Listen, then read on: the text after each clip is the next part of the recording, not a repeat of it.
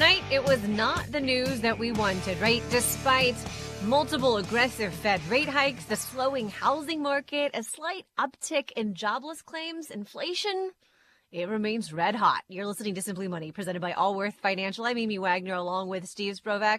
Not the news that we were hoping for today when it comes to inflation. No, but it wasn't that bad. It wasn't. And it wasn't super surprising, and it wasn't all the things, but it wasn't exactly what economists had predicted. It was a tick in the wrong direction, and, but I had a nail. Respond at least initially to you. I had a nail. What did I say yesterday? I said it will be volatile. I went out on a limb and said it'll be volatile. And you said the market will react, and it did. Yes, indeed. It'll either go up or it'll go down. Got it right. Actually, it's done both. I mean, right after the news came out, down 500. Oh, this is going to be a fun day. Yeah, and then, at one point during the day it was up 600, and it's like 1,100 point swing in a couple of hours. I saw a study yesterday, Amy, that said 1 out of 6 people wake up stressed. They didn't interview advisors, because I think it's 6 out of 6 advisors. When there's news coming out during markets like this, it's like, oh man, what's this going to be like? And I hope everybody's okay. And but this is the world. This is the world we live in. And until we get inflation not just under control, but see a good trend of it being under control, we're going to continue to see volatility. And let's talk about the numbers, right? Yeah. The yearly rate of inflation, basically the same, slipped to 8.2 from 8.3, so moving in the right direction. And of course, if you want to look back to June, that's when it peaked at a 41-year high of 9.1%. So from June to now, we're down 9.1%, down to 8.3%. But here's where I think the rub is. The so-called core rate, right? It pulls out food and energy prices. Stuff we don't need. We don't have to eat or drive. Stuff that we use all the time, but the prices are all over the place all the time as well. To try to figure out, okay, what's some more consistency, right? Yeah. Things like how much you're paying for your home or rent, medical care, new cars, those kinds of things. That actually rose last month, and it rose more than economists were predicting. They said, probably up 0.4%. It was up 0.6%. Yeah, and that's a big miss. And let's go back just for a second on the big number, the consumer price index.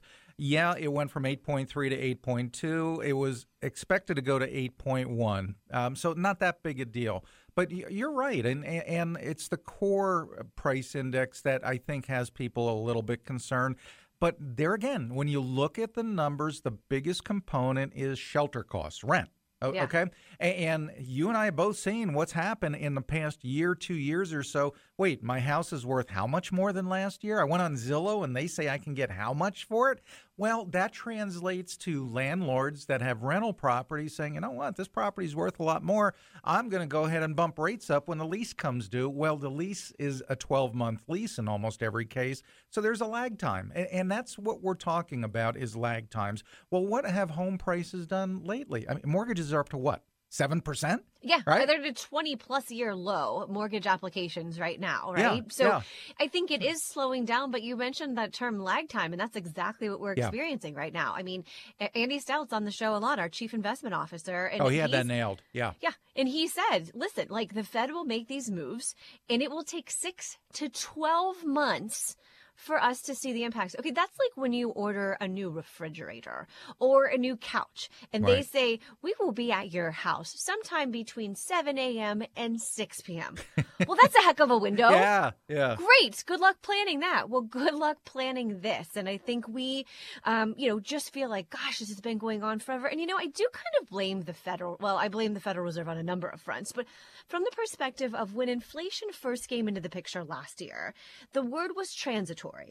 We laugh at that now, right? We laugh about the fact that they said inflation, but I think it kind of set this tone or planted the seed that whatever the Fed does can take care of this pretty quickly. Yeah. Right? Can pull inflation down quickly. But history shows anything but that. Well, and I get why people want, you want that to be the case. But Sure. you go back to March of 2020 when the pandemic hit, and all of a sudden we shut down the economy, and oh my goodness, what's happening? Stocks cratered. 3-4 months later, it was like, hey, yeah, it wasn't so bad. Yeah, it was at the time when you went through it, but over in 3 or 4 months, we like that. So I think a lot of people thought this was going to be over in 3 or 4 months, and here we are in October, and we've seen our 401k balances drop and drop and drop and drop. And how long is this going to last? One of the best signs I've seen, Amy, is just talking to regular people. And I tend to be optimistic. Okay. I tend to say, I like this about you. Me too. yeah. And I know it's going to get better. I just don't know when. But, I say, maybe next summer I think you'll be happy. And, I can throw out tons of numbers on, rebounds 1 year after a 20 or 25% drop. But everybody out there that I've heard from at least is saying, I hope you're right, but I see this being years and years. When everybody is that pessimistic, that's usually when you're at the bottom. Yeah. I don't know if it's going to rebound tomorrow, but you're usually around the bottom. And I look at historic swings in stock prices, and in the 1980, 1981 recession, when Volcker had to raise rates 4% in about 3 or 4 weeks, 3 or 4 months for basically identical situation. We saw about a 27% drop in stocks. We're down 25. Yeah. 25%. So how much lower is there? I almost don't want to ask that question, but I just feel like we're somewhere around the bottom, and the rebounds are generally pretty darn good. You're listening to Simply Money here on 55 KRC. You're joining Steve Sprovak and I as we try to make sense of this latest inflation information that's out. What does it mean? Well, one thing that it means, of course, is the Federal Reserve will continue down its aggressive path that we've been seeing lately. In fact, just earlier today, right, they were saying economists were predicting about an 83% chance that we were going to see another 3/4 point interest rate hike from the Federal Reserve next month. Well, now these numbers are out 96% chance of another super size I was going to hike. say, is it like Ivory Soap, 99.99? Exactly. We're heading in that direction. Andy Stout, Chief Investment Officer at Allworth, I mean, he's been on top of this. He's been saying, I can't imagine them not doing a 0.75% increase in November, and they'll meet again in December, and maybe they'll start tapering it back to 0.25% there. The Fed has been pretty transparent in what they need to do, and one of the reasons for the recent market drop is the Fed said, oh, no, this will not be quick. It's going to take some pain. I like a perspective I was reading this morning about inflation, and instead of taking a look at September's numbers over the previous September, they were looking at 3-month periods. And June was 9% inflation, highest in 40 years. But you know what? After that, July, August, and September, it was only a 2% increase in inflation over those 3 months. So what's the short-term trend? I hope that we're seeing a much lower month-to-month increase, and that would be a good thing because that tells me maybe the lag time on what the Fed does and its impact on the economy, maybe we're into it. And maybe the Fed will see that, okay, we're getting to the point where we're accomplishing what we need to, and maybe we don't need much larger rate increases. You just mentioned the Volcker days, right? Back in the early 80s. So the inflation rate crossed the 8% barrier in September of 78. It stayed there until February of 1982, right? 4 years of the Federal Reserve trying to bring that rate down. That's how long it took. It got back down to that normal rate, 2.5%. In 1983, 5 years actually. Oh, you are Debbie Downer. Oh, come on now. But it was 15% inflation then. 15. Yes. Yeah. Yes. Yeah. But it did. It crossed that 8% barrier, right? And before that, the last high inflationary period goes all the way back to 1951, and it took several years, or 1973, 3 years to get back once it got above the 8%.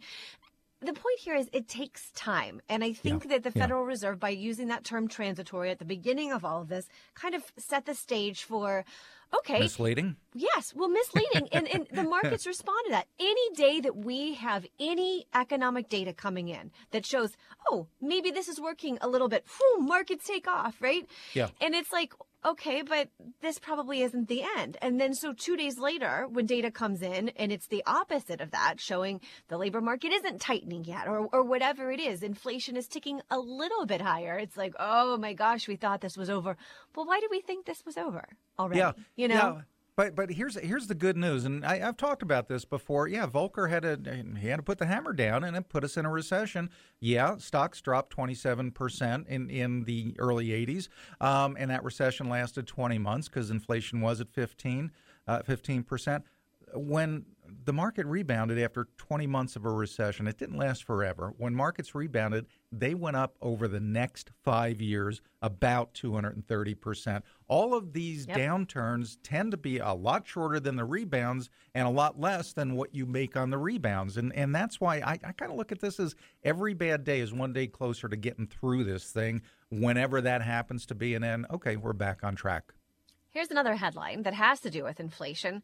We've been talking about this all week. Social Security cost of living adjustment, right? Today is the day that the numbers came out. And if those of you who are on Social Security, well, you're looking at an 8.7% increase for 2023. Woo-hoo. That is the largest in decades. Yeah, but they haven't announced what the Medicare premium increase is yet. Yep, so tack on 1% higher, and that'll be how much what the government giveth, the government taketh away. But, it's good news because the average person is going to get an extra $140, $150. Yep. It feels like you're getting more money, but then you go out and buy stuff and realize, well, I got $140 more, but everything I normally buy to live cost $180. It's the way exactly. It seems. Yeah. In this cost of living adjustment is tied to one sort of index of figuring out inflation, but it's urban wage earners, like people in cities who are working, and that's how you decide what retired people are going to get, right? It's not highly reflective of how much you're spending on healthcare or housing, right? Makes total sense, Amy. Come on.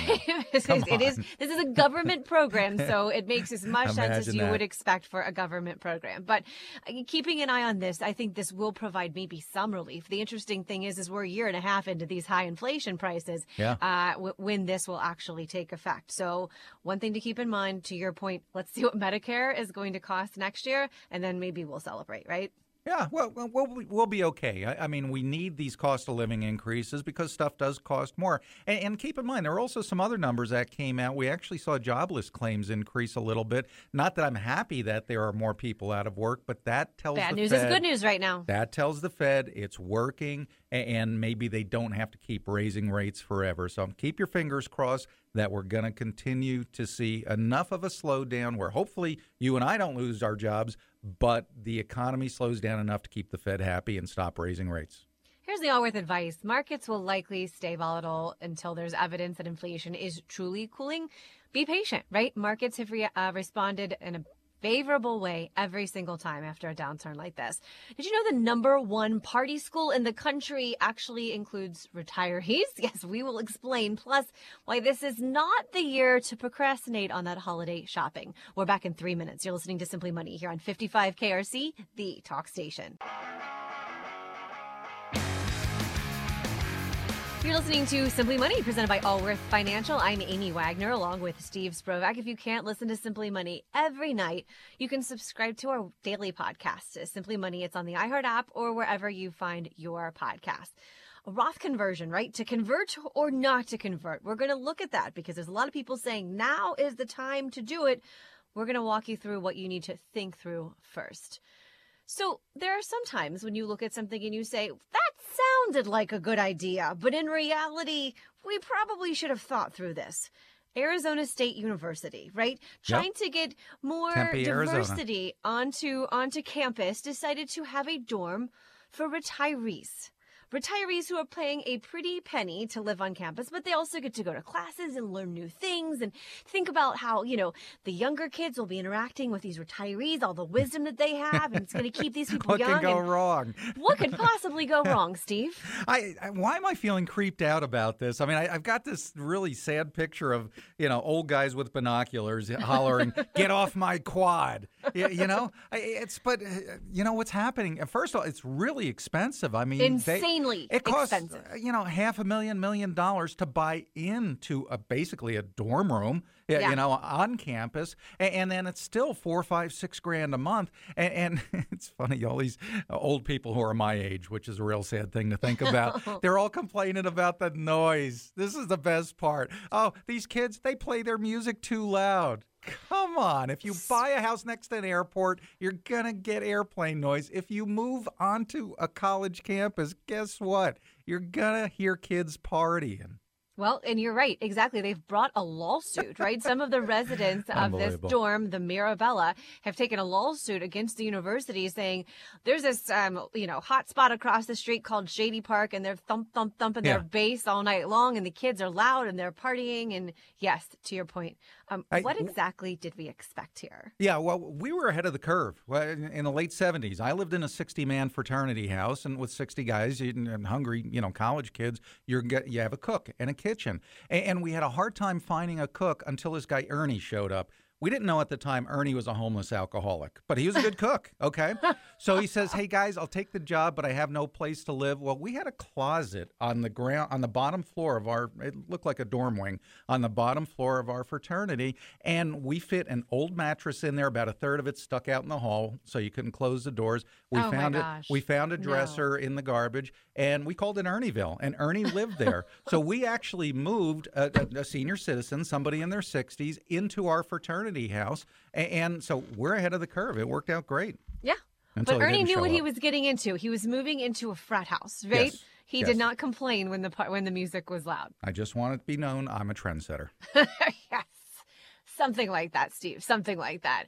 All right. Well, when the date says October 13th, there's a lot of things on your mind, but probably holiday shopping isn't one of them. But we would say maybe this year it needs to be, for a number of reasons. Last year we had supply chain issues. Some of those are lingering. That's one thing to put out there.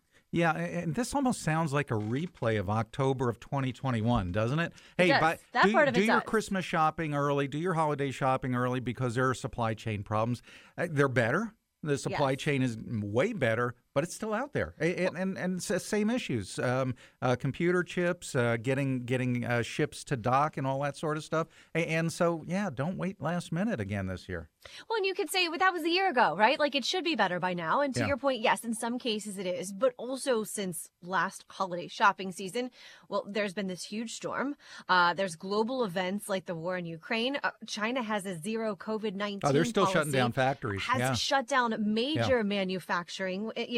Hurricane Ian, as we talk about that, the huge demand that remains in Florida for a lot of products for rebuilding. People down there are stranded. Homes are destroyed. I know all about that, Yeah, the whole recovery effort down there is huge. And then other, I say random things, but like things that you wouldn't think about. The Mississippi River is actually approaching record low water levels. Yeah, I think the number I saw was 400 barges were stuck. And they were waiting for a good rain so these barges can move again. This is I don't know where these problems are coming from. Storm. What, we didn't have these. Is society moving backwards or forwards? I mean, we didn't have these problems years ago. I'll tell you one. Remember that railroad strike that was averted? Well, maybe. You were celebrating that because you said, hey, if this happens, this is going to be a huge deal. Like a quarter of all goods are moved by railroads. Well, one union didn't like their 25% pay increase. So this is not a done deal, and it is going to affect the holiday season again, especially something with a computer chip. So if you're buying something with a computer chip and it's on sale sometime in the next couple of weeks or between now and Thanksgiving, Black Friday, you might want to think about just grabbing it now. Yeah. Let's talk about what this means to you. First of all, there's no waiting for later to see if there's better deals on Black Friday, right? That just doesn't even exist anymore. Yeah.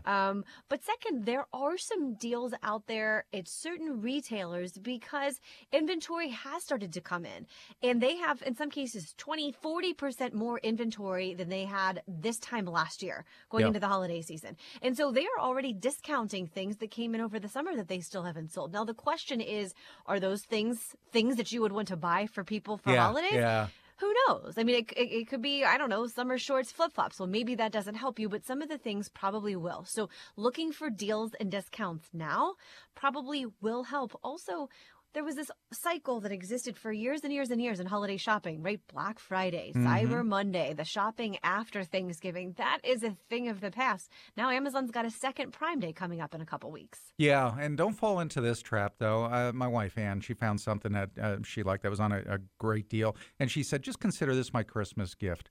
I know after 38 years, oh no, she's getting a Christmas gift. I'm There not will going to fall also for be a that Christmas trap. gift. Yes, indeed. Yes, indeed. She's a very smart woman. Here's the Allworth advice. This isn't the year to procrastinate doing your holiday shopping. Get on top of it now to ensure you get what you want. And also, when you look at inflation right now, right, things costing so much more, if you get a deal, snatch it up.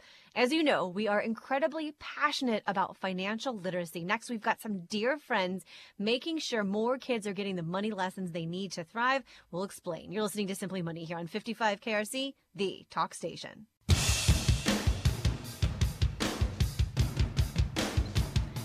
You're listening to Simply Money. I'm Amy Wagner along with Steve Sprovak. You know, we are incredibly passionate about financial literacy here at Allworth Financial. We have been on the show for years and years and years, huge advocates of that. And we have partnered over those years with the UC Economic Center that does just an amazing job on so many levels of educating really from some of the youngest children on up the basics, the fundamentals of understanding money and finances. And joining us tonight is Julie Heath. She's the executive director of the UC Economic Center and APA Family Chair in Economics. Julie, let's talk about the Smart Path program, because that specifically is something that is having a huge impact on children learning about these incredibly crucial concepts. The Smart Path program was started several years ago with very generous $1 million donation from one of our board members, Peter Allpaw. And since we started the program, it's a platform. It's for grades K through 8. It teaches them economics, financial education. There's a lot of math mixed in so that teachers can kill 3 birds with one stone. The platform itself is driven by stories, a different story at each of those levels. And it's all animated and very colorful, engaging. It's won, I don't know how many National Curriculum Awards. It's been recognized nationwide.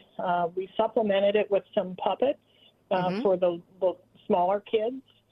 We partnered with WCET and Megan Pifus, who's a tremendously talented ventriloquist and singer. And Bootsy Collins was a part of that too. And that effort won 3 Emmys. So we're just always looking for ways to expand and improve so that we can reach as many children as possible.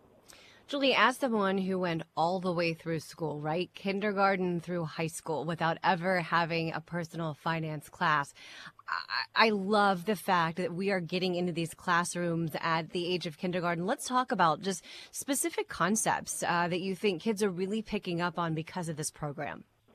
Well, a lot of people, when they think of economic and financial education, they automatically go to, yes, high school students definitely need to learn that. Yes. And boy, you get no argument from me. They absolutely do. But we don't wait until high school to teach anything else. So while I agree with that statement, I would add that we need to start much younger, like we do every other subject. And then by the time high school students get to that financial education course in high school, which is now required thanks to the Ohio legislature, by the way, it actually has something to stick to. We don't wait until high school to say, wow, it's time kids learn some science. We start with the concepts they can understand and build on those year after year. And we do the same thing with economic and financial education. So with the lower grades, we teach them concepts like you can't have everything you want. You have to make choices. When you make a choice, you incur an opportunity cost. We teach them when they get a little bit older about needs and wants. We teach them how to budget, what happens when you save and when you don't save. So they are concepts that are absolutely accessible to these little kids. Little kids become consumers at a frighteningly young age. Well, and Julie, And, I've seen research that children have kind of their basic kind of knowledge of money and how they're going to spend it, what their relationship with money is going to be, sometimes in place by as early as age 7. And so if they're not learning about these concepts in a very constructive, concrete way in school, it scares me to think, what that relationship with money would look like down the road. Exactly. The kids are bombarded with consumerism, with ads, with all kinds of things from preschool, very, very early. So we need to give them the sense that they are in control of themselves when faced with that kind of messaging. You're listening to Simply Money tonight here on 55 KRC. We're joined by Julie Heath. She's director of the UC Economics Center, talking about the Smart Path program. It can be used in your children's classrooms to really educate them, K through 8th. But Julie, one of the things that's been lacking with this program is that it can't reach everyone, right? It is for English-speaking students, but that's about to change. That is about to change. We took a look at the platform, and as proud as we are of it, and as many thousands and thousands of children as it reaches, we recognize that it wasn't diverse.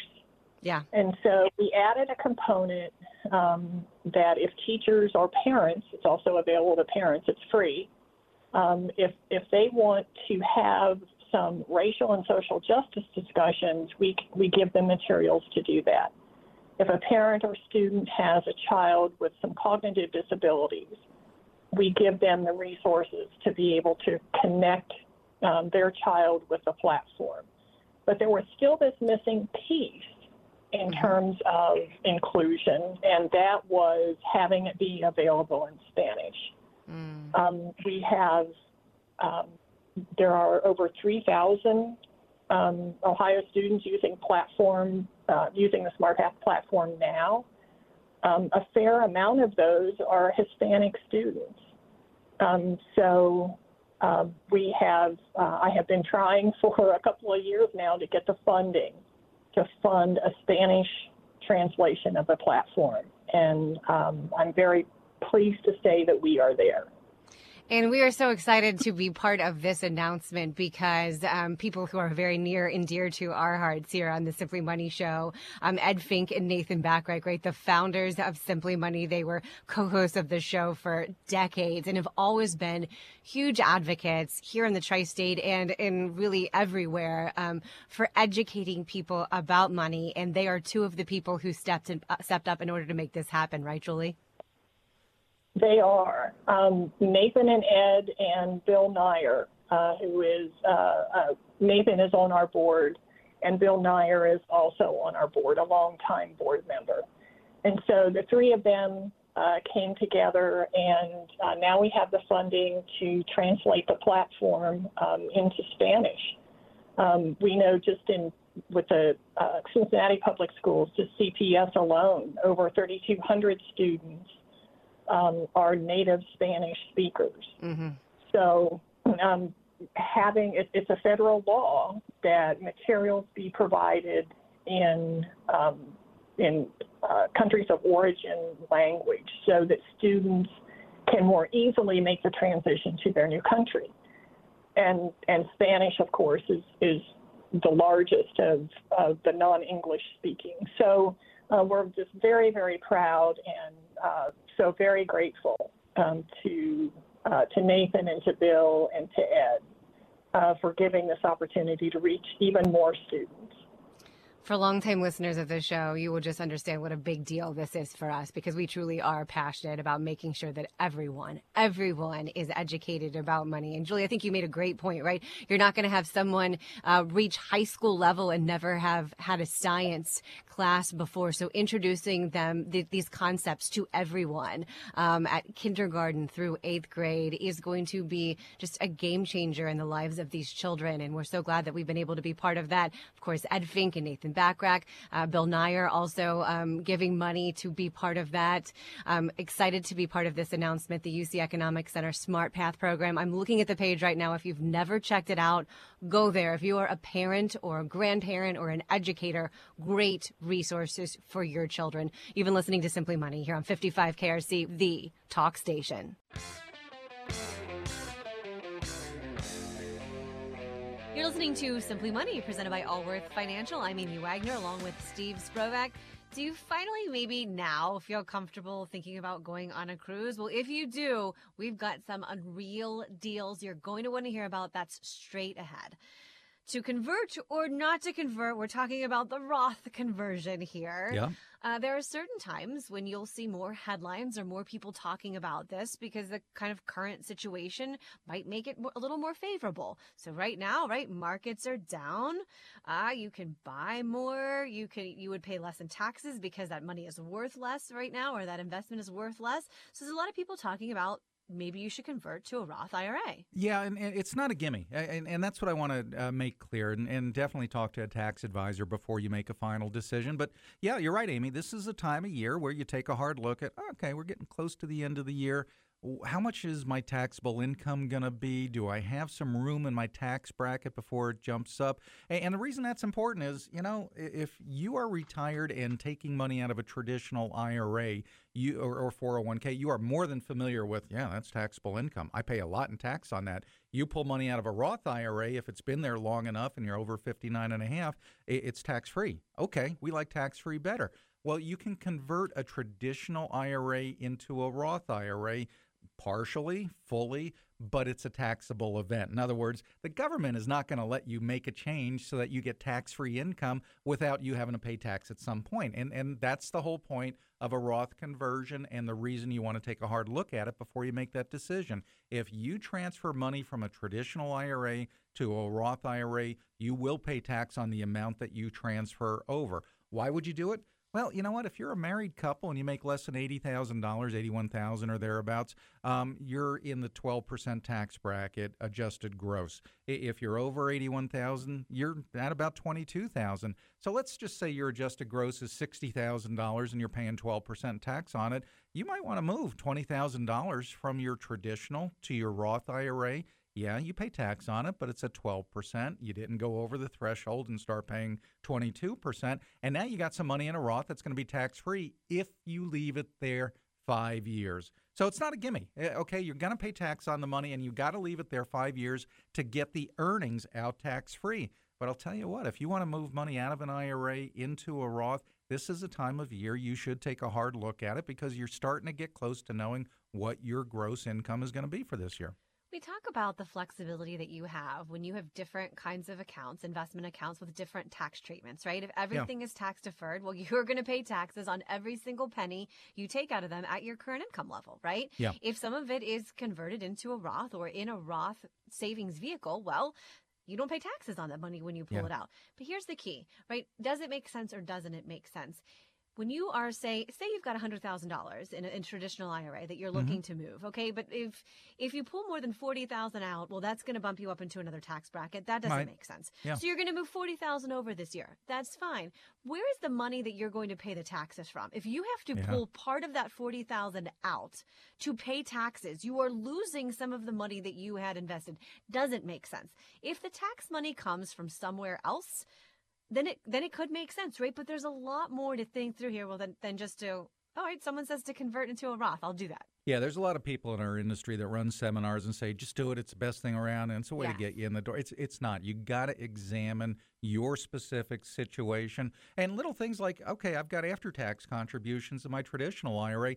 Well, that screws up the equation. Yeah, so that may determine, no, I don't want to do a Roth because of the after-tax money. And I'll tell you the other thing, because some people get so wrapped up in taxes that, I don't want to pay tax. I want everything getting into a Roth. And I've seen people convert $150,000, $200,000 in a given year into a Roth, and they pay tax on that amount that they convert. And then, okay, well, I understood that. I had the money in a separate account to pay the tax on. I just want it in the Roth. and then they get their Medicare bill. And you know what? If you go $1 over the threshold with Medicare, you pay a different premium. The average, and it is a pretty penny. Oh, that yeah. premium is a lot. It catches people off guard. It does. Most people pay $170 a month for Medicare. But if you do a big Roth conversion and for that year your income is over 170 grand, you're going to be paying $544 a month Medicare. So that's also another consideration that you want to take a hard look at before you do a Roth conversion. With that said, still look into it because it has advantages if you do it within the constraints of the rules of a Roth conversion and you're comfortable with them. But talk to your tax advisor first. Well, and I think one of the advantages, too, is if you're planning on leaving that money to heirs, right? Yeah. You're passing that money down. It becomes a lot less complicated as to when they have to take that money out, when they have to pull distribution. So that can be beneficial. But here's the thing. If you were going to leave that money to a charity, it doesn't make sense to make the conversion It really because doesn't. No. the charity never has to pay taxes on that money. Yeah.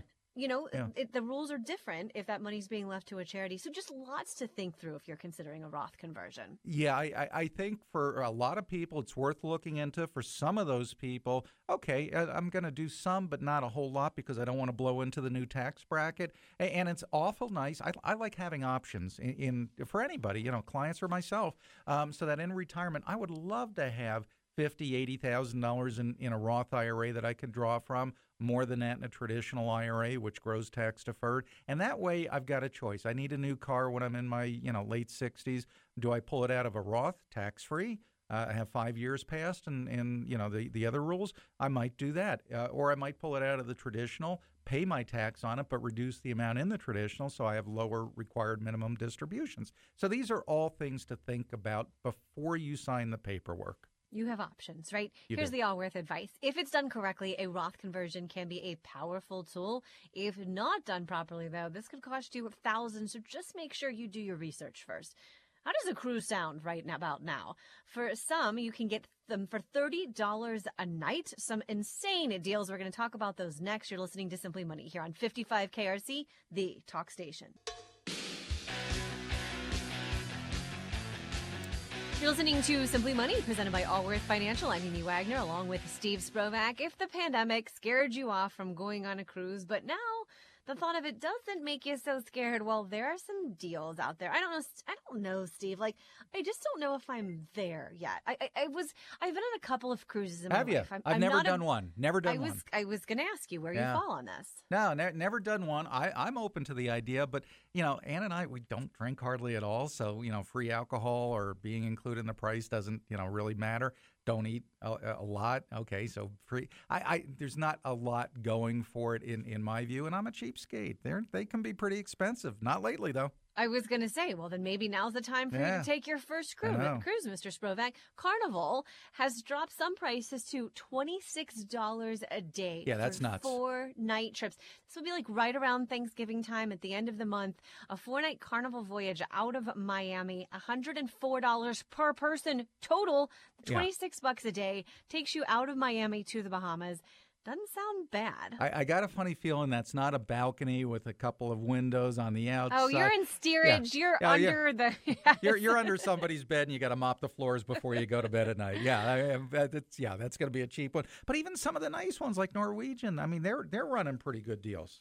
Here's the thing that you have to keep in mind as you're looking at a cruise. Some of them are just bare bones, right? And you mentioned alcohol. Most of them you have to pay extra for alcohol. You have to pay extra for Wi-Fi. You have to pay extra for all the excursions. Okay. So while some have lowered prices to what seem like insane deals, and they are, you also have to keep in mind, okay, but if I'm going to have any drinks, if I'm going to do jet skiing or snorkeling or whatever, I'm going to pay on top of that. What some have done is say, we're not going to lower our prices, but we're giving free excursions, free alcohol, free upgraded packages. So if you have ever been into cruising or interested in trying it and you're not nervous anymore about being on a ship full of people, floating through the ocean, if you feel okay about that, I'm telling you, now is the time to look. We've been talking about holiday travel prices, how insane they are. This is the place where there's the deal because the cruise industry is trying to put themselves back out there and saying like, hey, I'm just glad they're back. To board. Yes. Yeah, I'm glad they're back. That's the key. And it's good people are out enjoying life again. Thank you for listening tonight. We hope you come back tomorrow. We're talking about the ways that your mental health is impacted by your money. You've been listening to Simply Money, presented by Allworth Financial here on 55 KRC, the talk station.